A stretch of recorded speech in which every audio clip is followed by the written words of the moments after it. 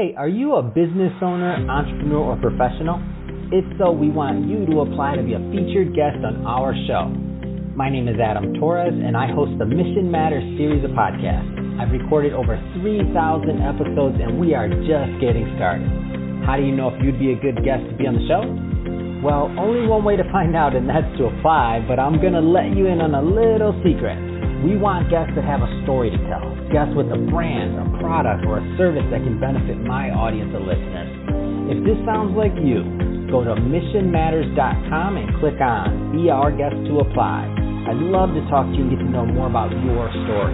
Again, head on over to missionmatters.com and click on Be Our Guest to apply. All right, now let's get into the show.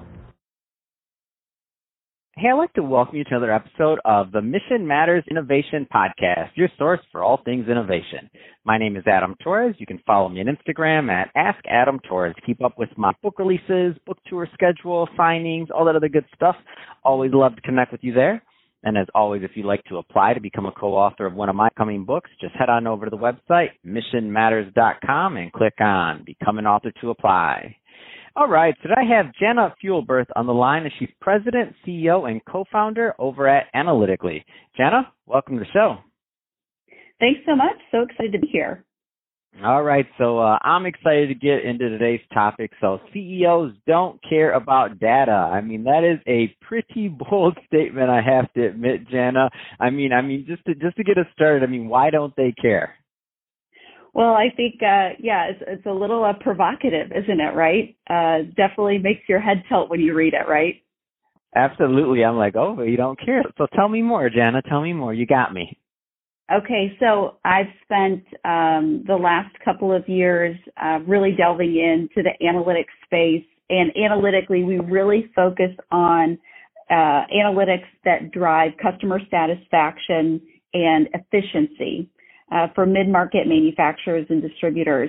So for us, we have hung out in this analytics space, and I think analytics companies get so caught up in how hard it is to do analytics, right? You got to get at the data, you got to make it clean, you got to scrub it, you've got to aggregate it, you have to store it, you have to visualize it, you have to decide what you want to visualize, you have to create insights, you have to send it out. I think we get so obsessed and so passionate about how hard it is that we ultimately talk about data. And really, when I hear someone say, I need analytics, is they really want different results, right? So honestly, who needs additional software or software projects internally? No one. But when people need to make change, a lot of times there's software solutions that can help enable that change. And so I believe that if you really break it down, sure, CEOs probably care that data exists in the organization, but really what they care about is the results. And when we think about positive decision making, as a CEO, you're really not making tons of the day-to-day decisions, right? You want to make sure that you're surrounded by teams of people that are enabled and empowered to make decisions. So as a CEO, you're kind of looking at how are my decision makers deciding, what are their results? And if the results aren't right, then I really need to look at the decision maker and coach them up, not so much the data.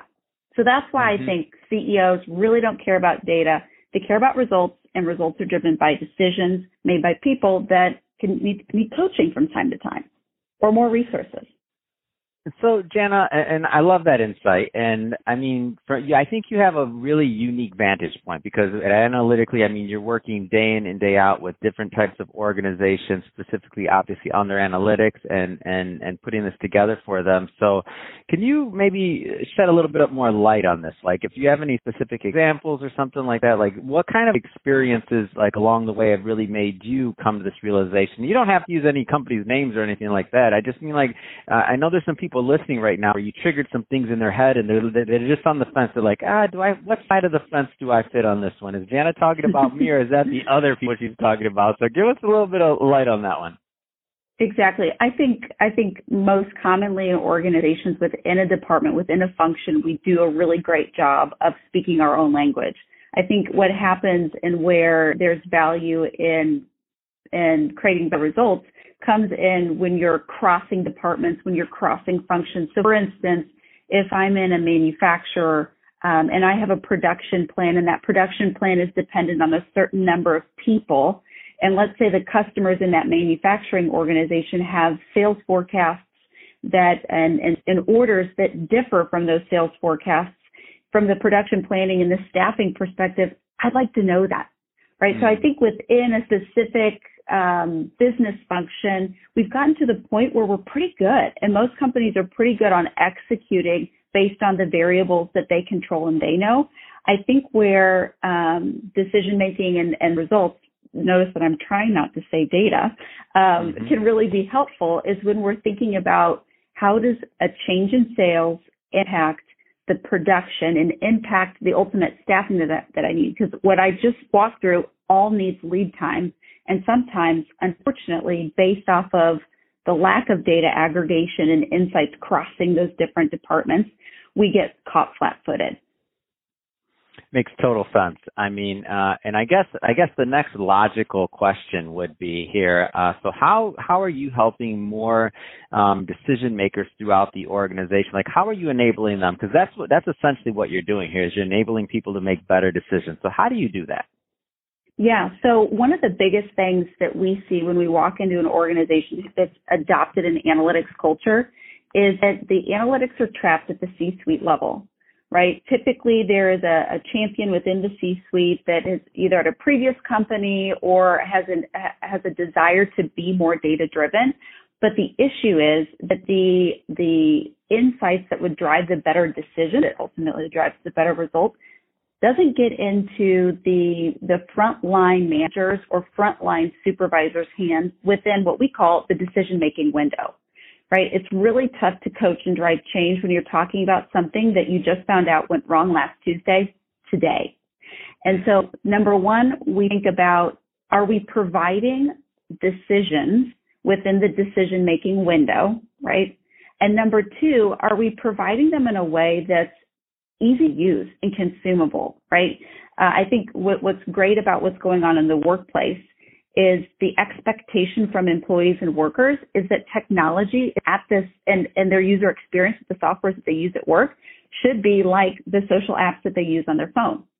And so we always think about it from two perspectives: decision-making window and easy to use. Because if we don't have both of those in place, the likelihood that an analytics project or an analytics initiative is going to be successful is really low.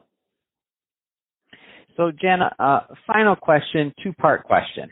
So if somebody's listening to this and they want to learn more about Analytically, which I mean, I'm sure there's going to be a lot of people interested just because what you're doing here it's a big deal.